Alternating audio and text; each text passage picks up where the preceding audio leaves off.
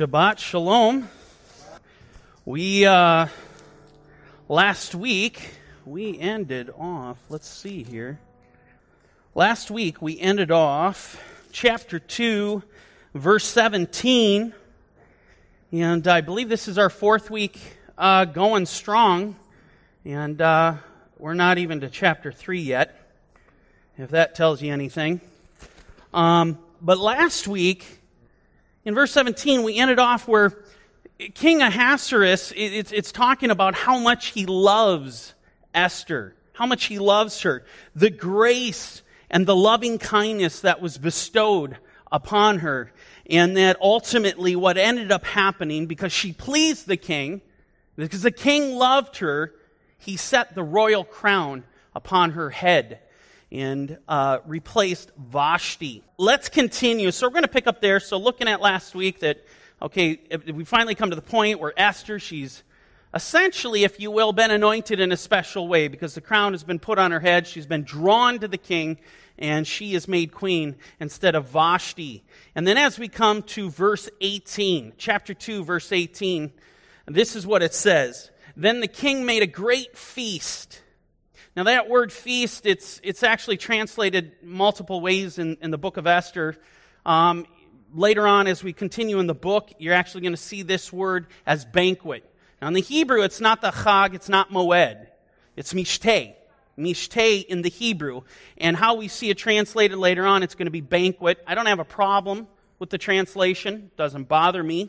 But just so you know that we're going to see this very same word, but it's going to say banquet. So here's what we read. Then the king made a great feast or banquet, the banquet of Esther, for all his officials and servants, and he proclaimed a holiday, thank you, Miss Patrice, in the provinces and gave gifts according to the generosity of the king. So this celebration that is happening, don't you feel the weight of this? The celebration that's actually happening here, this is all in honor of Queen Esther. It's all for her. And how marvelous is that when Esther is in fact a picture of the church, a picture of the elect of God, a picture of Israel, and what Israel has to look forward to. That everything that's going to happen at the end is going to be to honor Israel. That is awesome. Very, very weighty. Moving to verse 19, we read the following. When virgins were gathered together a second time, Mordecai sat within the king's gate. Now Esther had not revealed her family and her people just as Mordecai had charged her. For Esther, listen to these words. Esther obeyed the command of Mordecai, as when she was brought up by him. Now, this is so fascinating to me to see how Esther responds to Mordecai. Notice what kind of person Esther is. She's a very, very wise woman.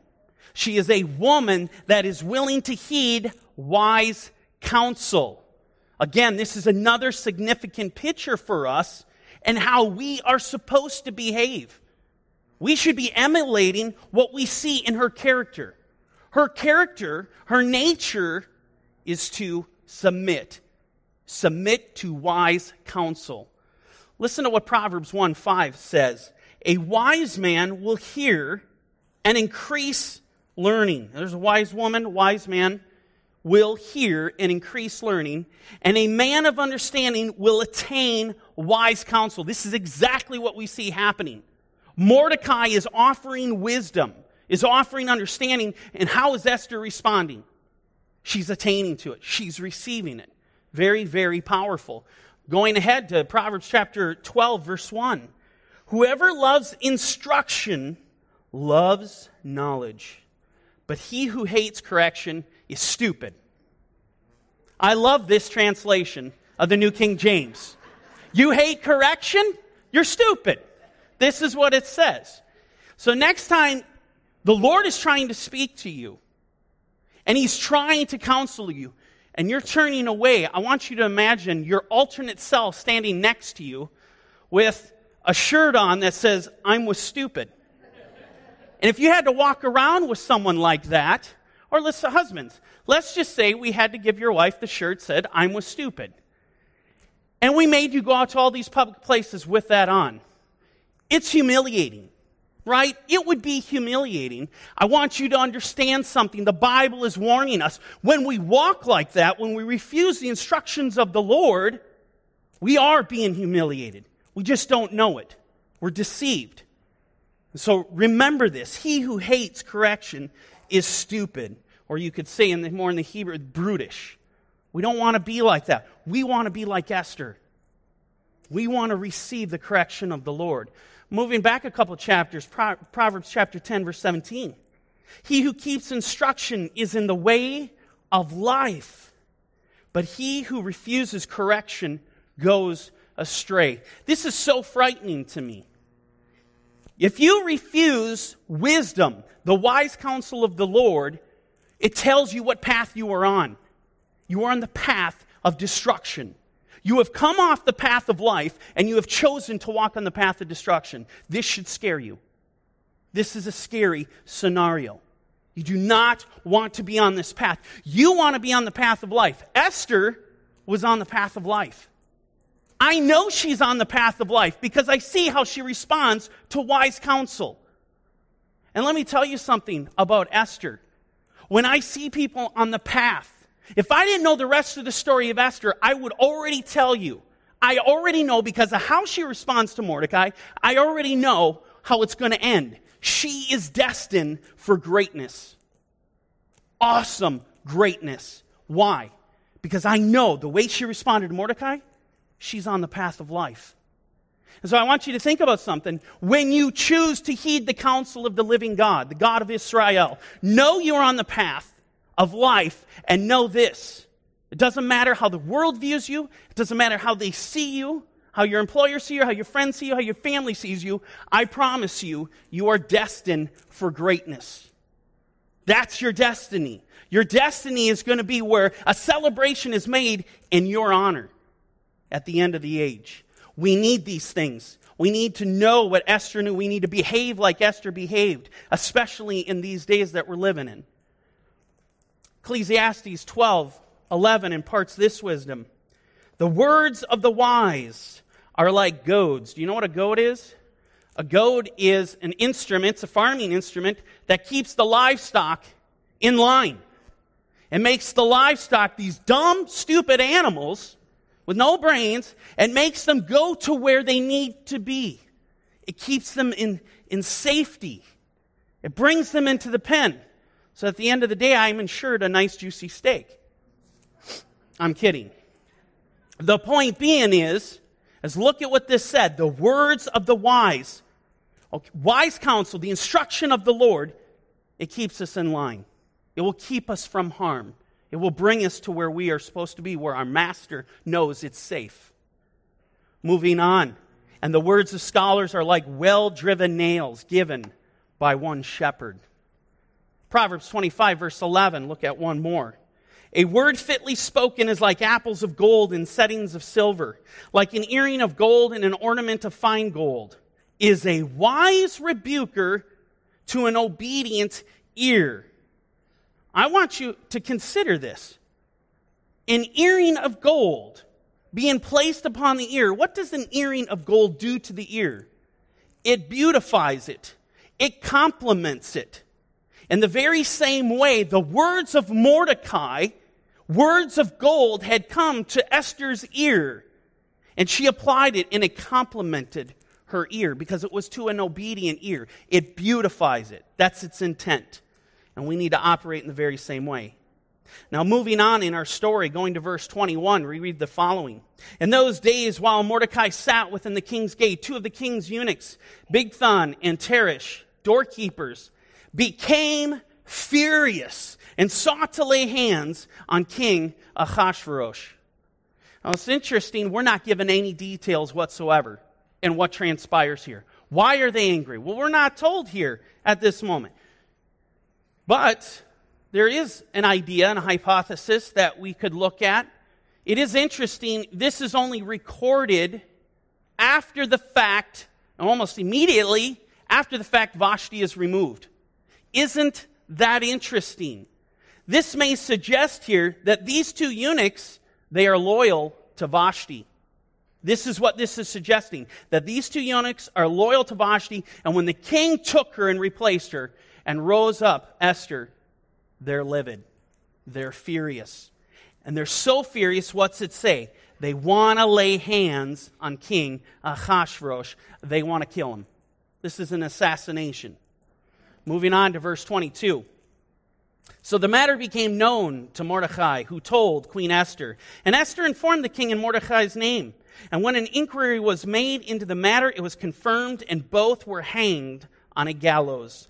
And it was written in the book of the Chronicles in the presence of the king. So we find, basically, we look at this, there's a plot to assassinate the king. The plot gets foiled. When Mordecai learns of the plot, he goes therein and he tells Esther, who in fact tells the king. And ultimately what happens here? The king is saved. The king is preserved. Now, pay attention here because this is very important. Mordecai being in the right place at the right time, this was ordained by God. This is ordination. He was put there at the right place at the right time for what? One specific purpose. One purpose. What was the purpose? To redeem, to save Israel. And so, whether Mordecai understood the implications of what he was experiencing at that time, of just walking in the honor of the Lord, walking honorably with integrity, whether he understood that or not, the Lord's better plan, the Lord's bigger plan, was to redeem and to save Israel.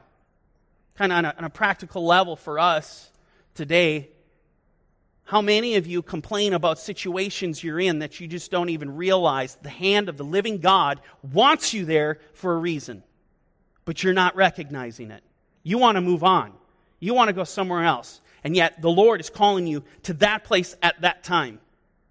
We need to open up. We need to start thinking about these things. That maybe the Lord has you wherever you're at, whether it be a job, whatever the case may be, whether you're going out to eat, whatever the case may be, He has you there for a reason. Look around. Open your eyes. Who are you supposed to share Yeshua with? Right? Because the big plan is salvation. And we're supposed to be instruments of this. Now, as we continue, we're going to break into chapter 3 here. We're going to see a new character comes onto the scene. The character Haman. After these things, King Ahasuerus promoted Haman, or as I'll identify as Haman, the son of Hammedatha the Agagite, and advanced him and set a seat above all the princes who were with him. There is so much to discuss regarding this man Haman.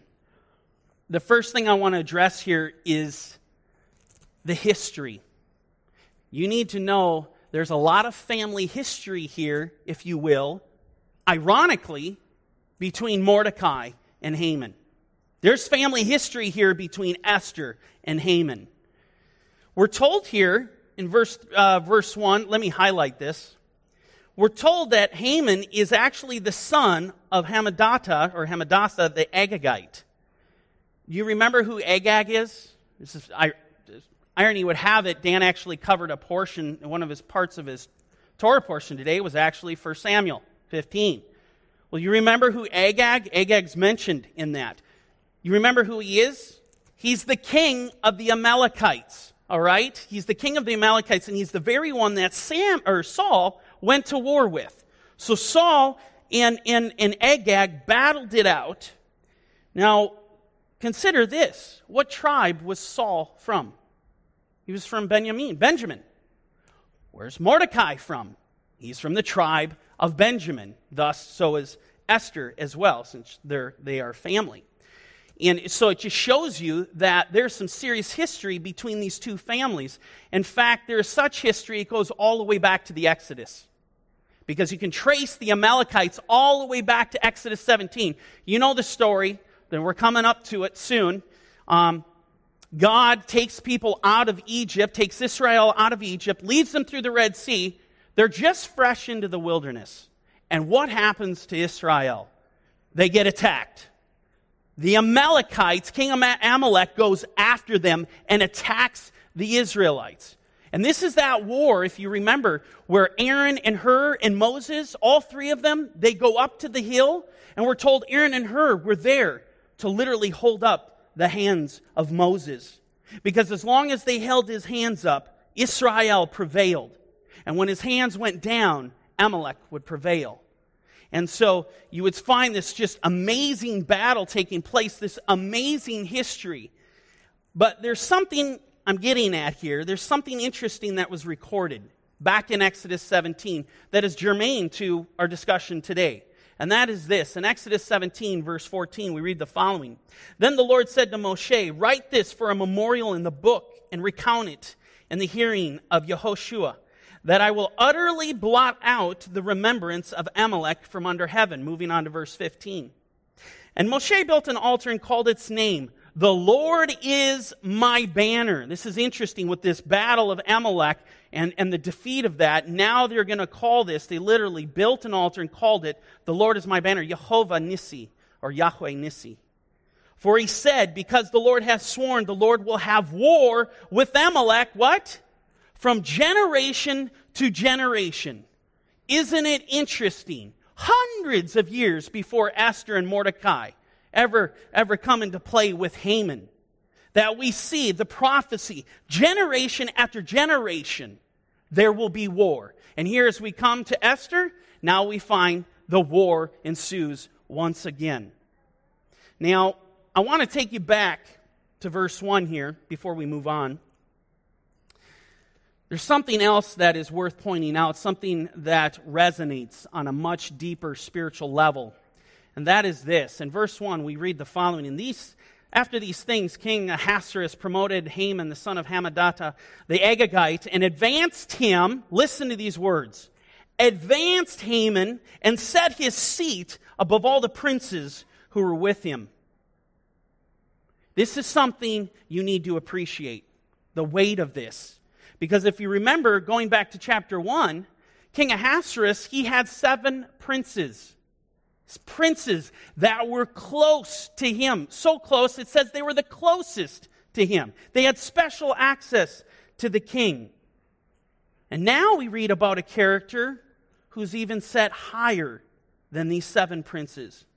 He essentially was advanced to the highest position in all the kingdom, with the exception of the throne itself.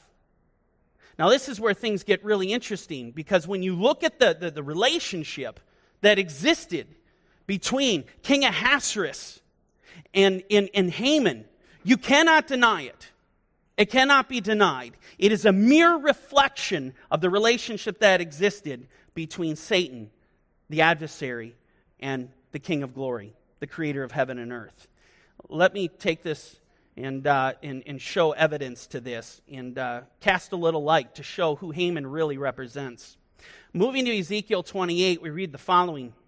Son of man, take up a lamentation for the king of Tyre. Understand, this is just a metaphorical response. This is a metaphor for Satan. And this is going to be proven as we continue. The topic here is the enemy, the devil. Say to him, thus says the Lord God, you were the seal of perfection, full of wisdom and perfect in beauty. Verse 13. You were in Eden, the garden of God. Every precious stone was your covering, the sardius, topaz, diamond, beryl, onyx, jasper, sapphire, turquoise, and emerald with gold. Your workmanship of your timbrels, the workmanship of your timbrels and pipes, was prepared for you on the day you were created. This one is special. This creation of the Lord was special. It was exalted. There was preparations for this creation. Moving on to verse 14. You were the anointed cherub who covers. I established you. You were on the holy mountain of God. You walked back and forth in the midst of fiery stones. You were perfect in your ways from the day you were created. It's an amazing, amazing insight into the adversary, into the devil, and what he used to be. You know, all the terminology that's being used here, if you read the book of Enoch, boy, it really comes home. you realize when it talks about you were on the mountain of God and you were covered all these stones, it is terminology stating you were at the throne of the living God. Let me show you this and how close this special one, this creation was to the Lord. When we look at the throne of God, and this is an image of the Ark of the Covenant, which is the actual shadow, the representation of the throne, the copy of the heavenly. This is the throne of God. This is actually just the box here. This is what we call the Ark of God. This, the top portion, is called the mercy seat. It is the throne of God. And there you have the two covering cherubim. We were told in this passage that Hasatan, the devil, was one of the cherubim, one of the covering cherubim. You do not get closer to the Lord than that. Just doesn't happen. So my point is this, when we read about in chapter 3, verse 1, after these things, King Ahasuerus promoted Haman and set his seat above all the princes who were with him. Understand, Haman is the perfect picture of our adversary. He is the perfect picture of the devil. The deeper we get into the story, the more you're going to see this. Moving on to verse 2. And all the king's servants who were within the king's gate bowed and paid homage to Haman. For so the king had commanded concerning him. But Mordecai would not bow or pay homage. It's so interesting. Everyone, this is what the text said, everyone's willing to pay homage to Haman except for one, Mordecai, who is actually in this book identified, he's actually called Mordecai the Jew. He refused to bow. Now this act doesn't go unnoticed. Look at what verse 3 says. Then the king's servants who were within the king's gate said to Mordecai, why do you transgress the king's command? Verse 4. Now it happened when they spoke to him daily. You don't want to blow past this.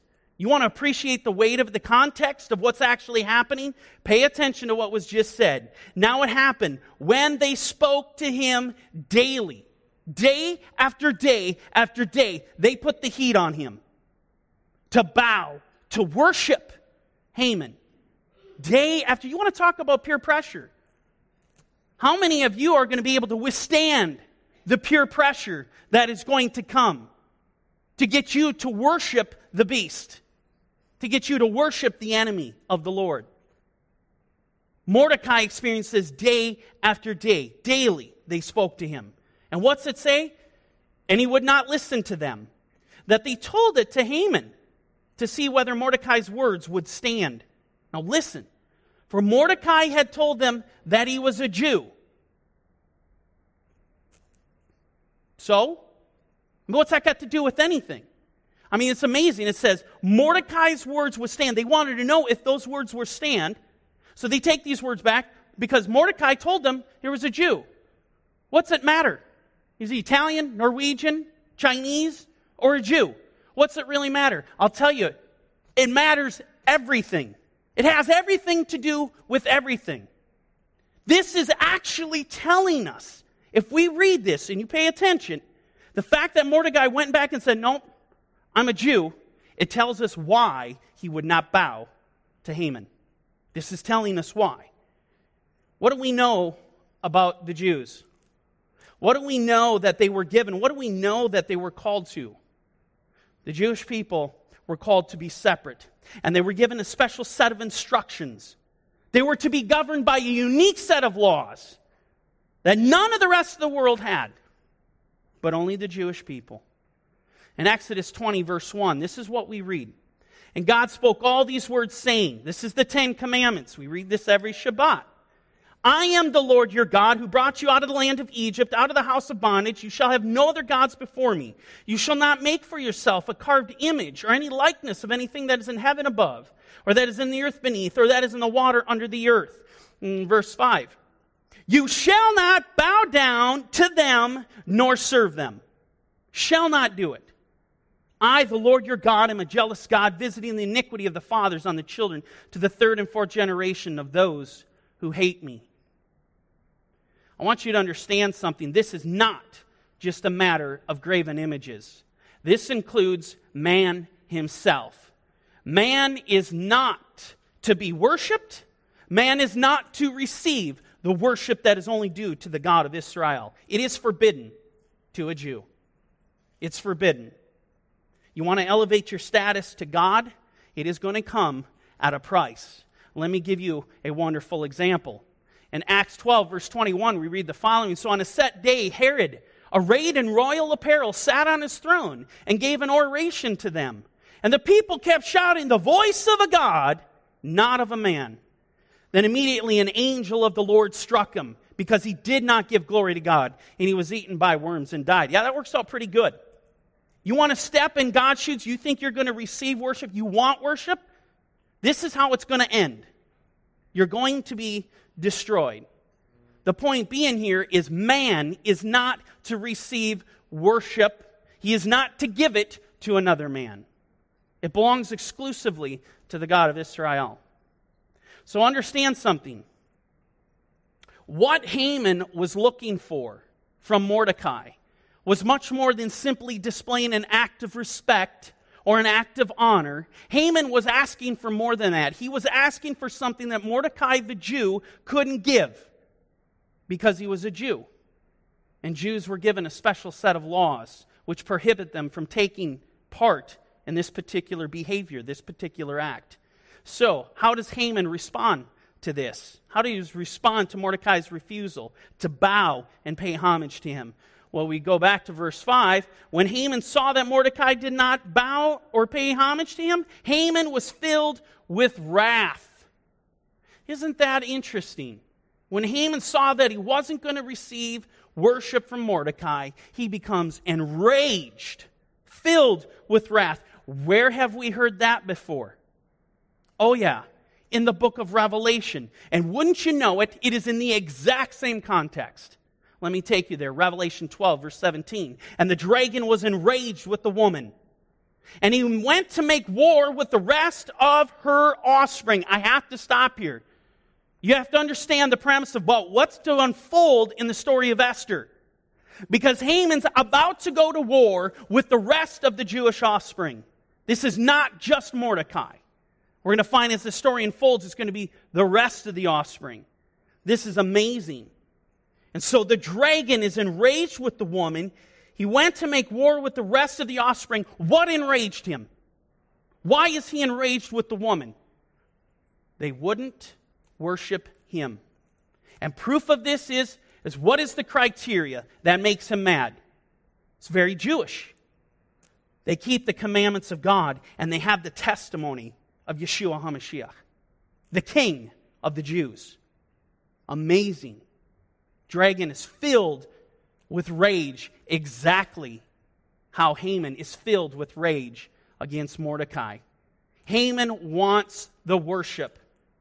He wants the worship just as Satan wants the worship.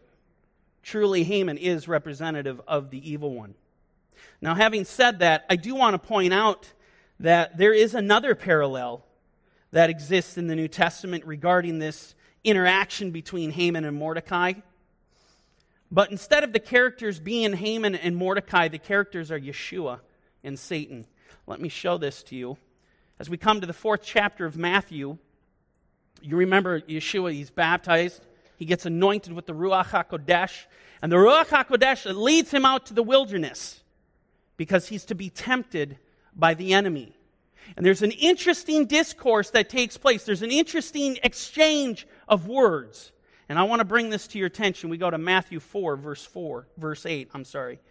Again, the devil took Yeshua up on an exceedingly high mountain, showed him all the kingdoms of the world and their glory. And he said to him, "All these things I will give you if you will fall down and worship me." What does Satan want?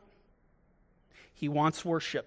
The very thing Haman was asking Mordecai to do, we find Satan asking Yeshua to do in the wilderness. All these things I will do if you fall down and worship me. You cannot make this stuff up. And what's interesting here, I could take it a step further, just to put it further into context of actually how this parallels what's going on with Haman and Mordecai. This very passage that we're reading here, especially verse 9 where it says, all these things I will give to you. If you read Luke's version of the very same passage, Luke does something interesting. He adds one little tidbit that Yeshua said, or that Satan says. Something important. And it gives us perspective on Haman. Satan says that all these things I will give you, and then he goes on to say in Luke's version, for they have been given to me. I want you to think about something. Where did Haman get his power?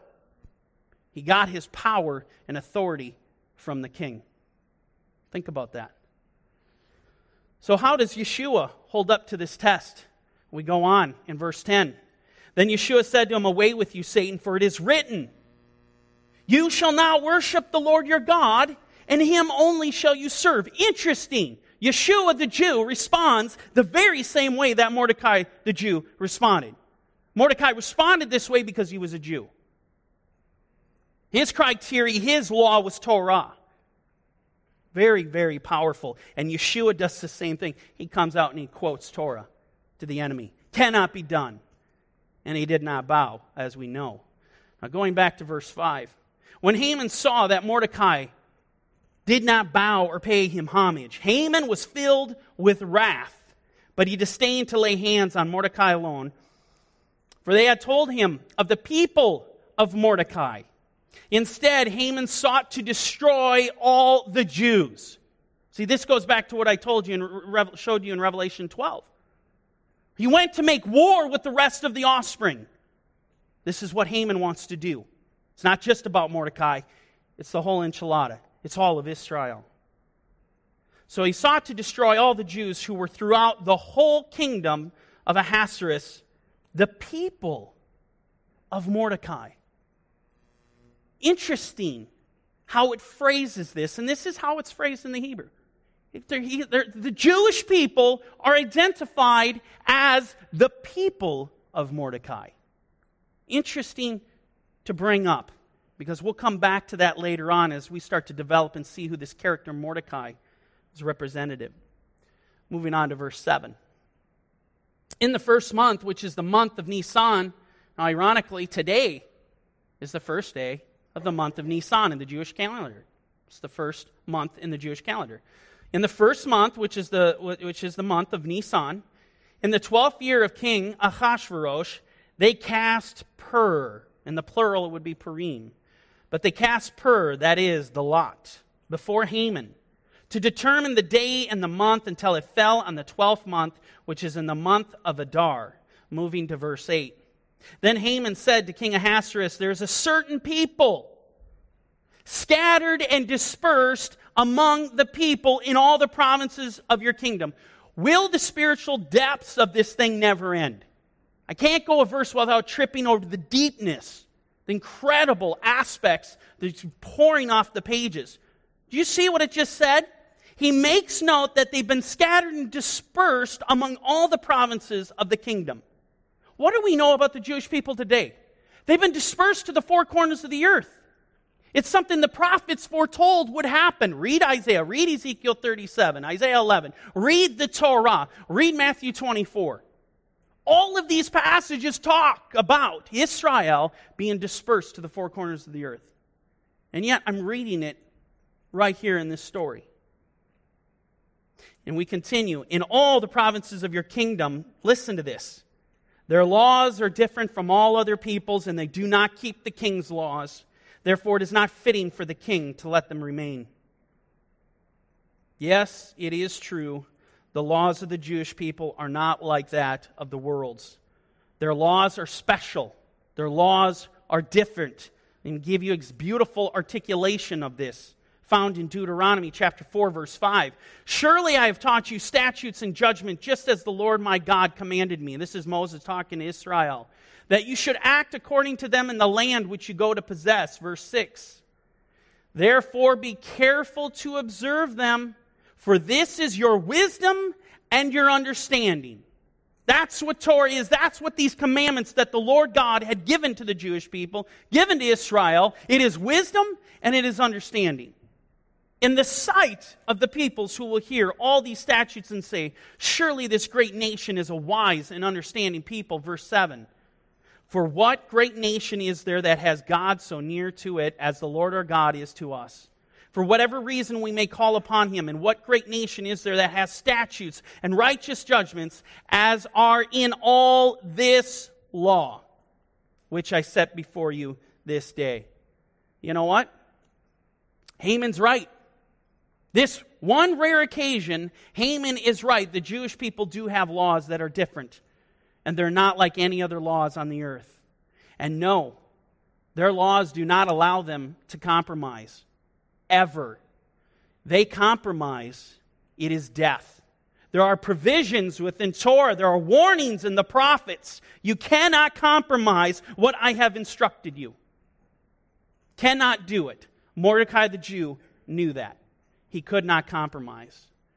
So, Haman's answer to this apparent conundrum, interestingly enough, it's the very same answer that Satan has in the book of Revelation. Look at what Haman suggests to be done. Moving to Esther chapter 3, verse 9, we read, "If it pleases the king, let a decree be written that they be destroyed, and I will pay 10,000 talents of silver into the hands of those who do the work, to bring it into the king's treasury." Verse 10. So the king took his signet ring. Understand what's actually being said here. When the king takes the signet ring is the very symbol of authority. That's what it is. It's the symbol of authority. Now look at what he does. The king took his signet ring from his hand. He gives it to Haman, the son of Hammedatha the Agagite, the enemy of the Jews. And the king said to Haman, "The money and the people are given to you to do with them as seems good to you." Isn't that interesting? Where have we heard of this type of scenario unfolding in Scripture? Have we heard of this? Absolutely. As we go to Revelation 13, verse 1, we read, "Then I stood on the sand of the sea, and I saw a beast rising up out of the sea, having 7 heads and 10 horns. And on his horns 10 crowns, and on his heads a blasphemous name." Verse 2. "Now the beast which I saw was like a leopard. His feet were like the feet of a bear, and his mouth like the mouth of a lion. The dragon gave him his power, his throne, and great authority. And I saw one of his heads as if it had been mortally wounded, and his deadly wound was healed. And all the world marveled and followed the beast." Now pay close attention as we drop down to verse 7 to what is said. That is the mere replica of what we just read with what Ahasuerus does with Haman. In verse 7, "And it was granted to him to make war with the saints and to overcome them. And authority was given him over every tribe, tongue, and nation." This is exactly what we see happening with Haman and King Ahasuerus. King Ahasuerus is giving Haman the power. Just as we see, the Lord has allowed the enemy of the Jews to go and attack the elect of God. This story of Esther, it is a prophetic template of how the whole thing is going to unfold. It's one of the most marvelous stories in Scripture, to where you see from the beginning to the end of how the story goes, Esther has it. Esther covers it. It's unbelievable. It's exactly why you want to pay very, very close attention to this story. It's worth studying. Now moving on in verse 12. "Then the king's scribes were called on the 13th day of the first month, and a decree was written according to all that Haman commanded, to the king's satraps, to the governors who were over each province, to the officials of all people, to every province according to its script, and to every people in their language. And the name of King Ahasuerus, it was written and sealed with the king's signet ring." Well, what just happened? I'll tell you what happened.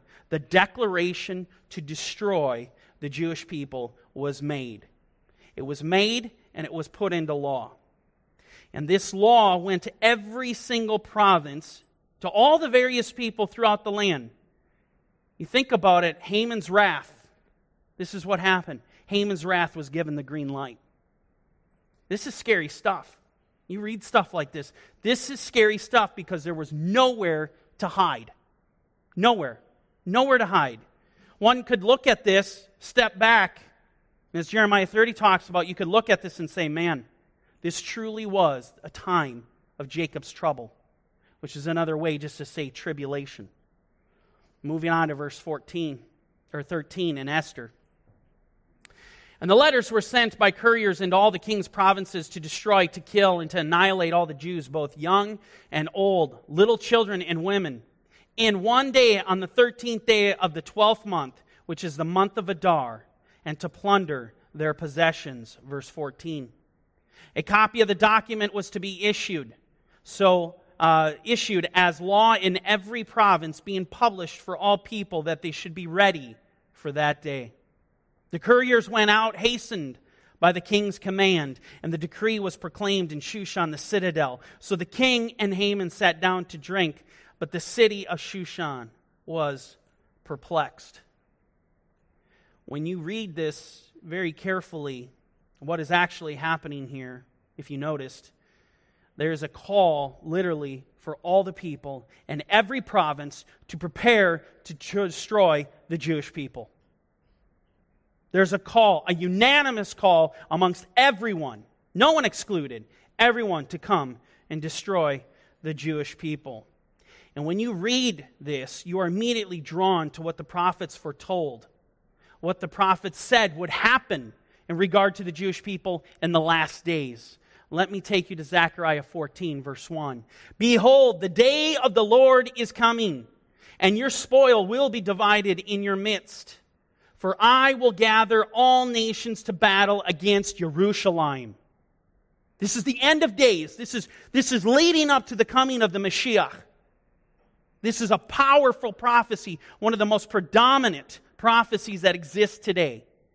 What would he do? He said, I will gather all nations to battle against Jerusalem. All the enemies are being called from the four corners of the earth to battle against Jerusalem.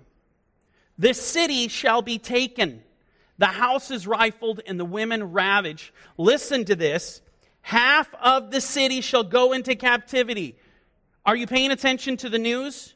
Because something that has never been talked about in the history of Israel is now being talked about on the news. It's being pushed by the UN and other countries, such as the United States. They are pushing to divide Jerusalem. You are living in prophecy right now. This is scary stuff. Half the city, it says, will go into captivity. Quite literally, half of the city. They're talking about it on the news. Turn your news on, and you're going to hear more and more about it as things go on. Let me add to this.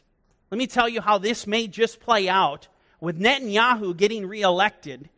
Here's what's going to happen. Israel is going to defend itself. But guess what? There's a threat. And who's the threat? You can't make this up. Persia is the main threat. And this is very possible how this unfolds is Israel is going to protect itself, but in the eyes of the world, it's going to see as overreaching, acting out of character, too much to handle, and the UN is going to come in, and the Security Council is going to come in, and they're going to force the divide of Jerusalem. It's coming. And I'm going to tell you something.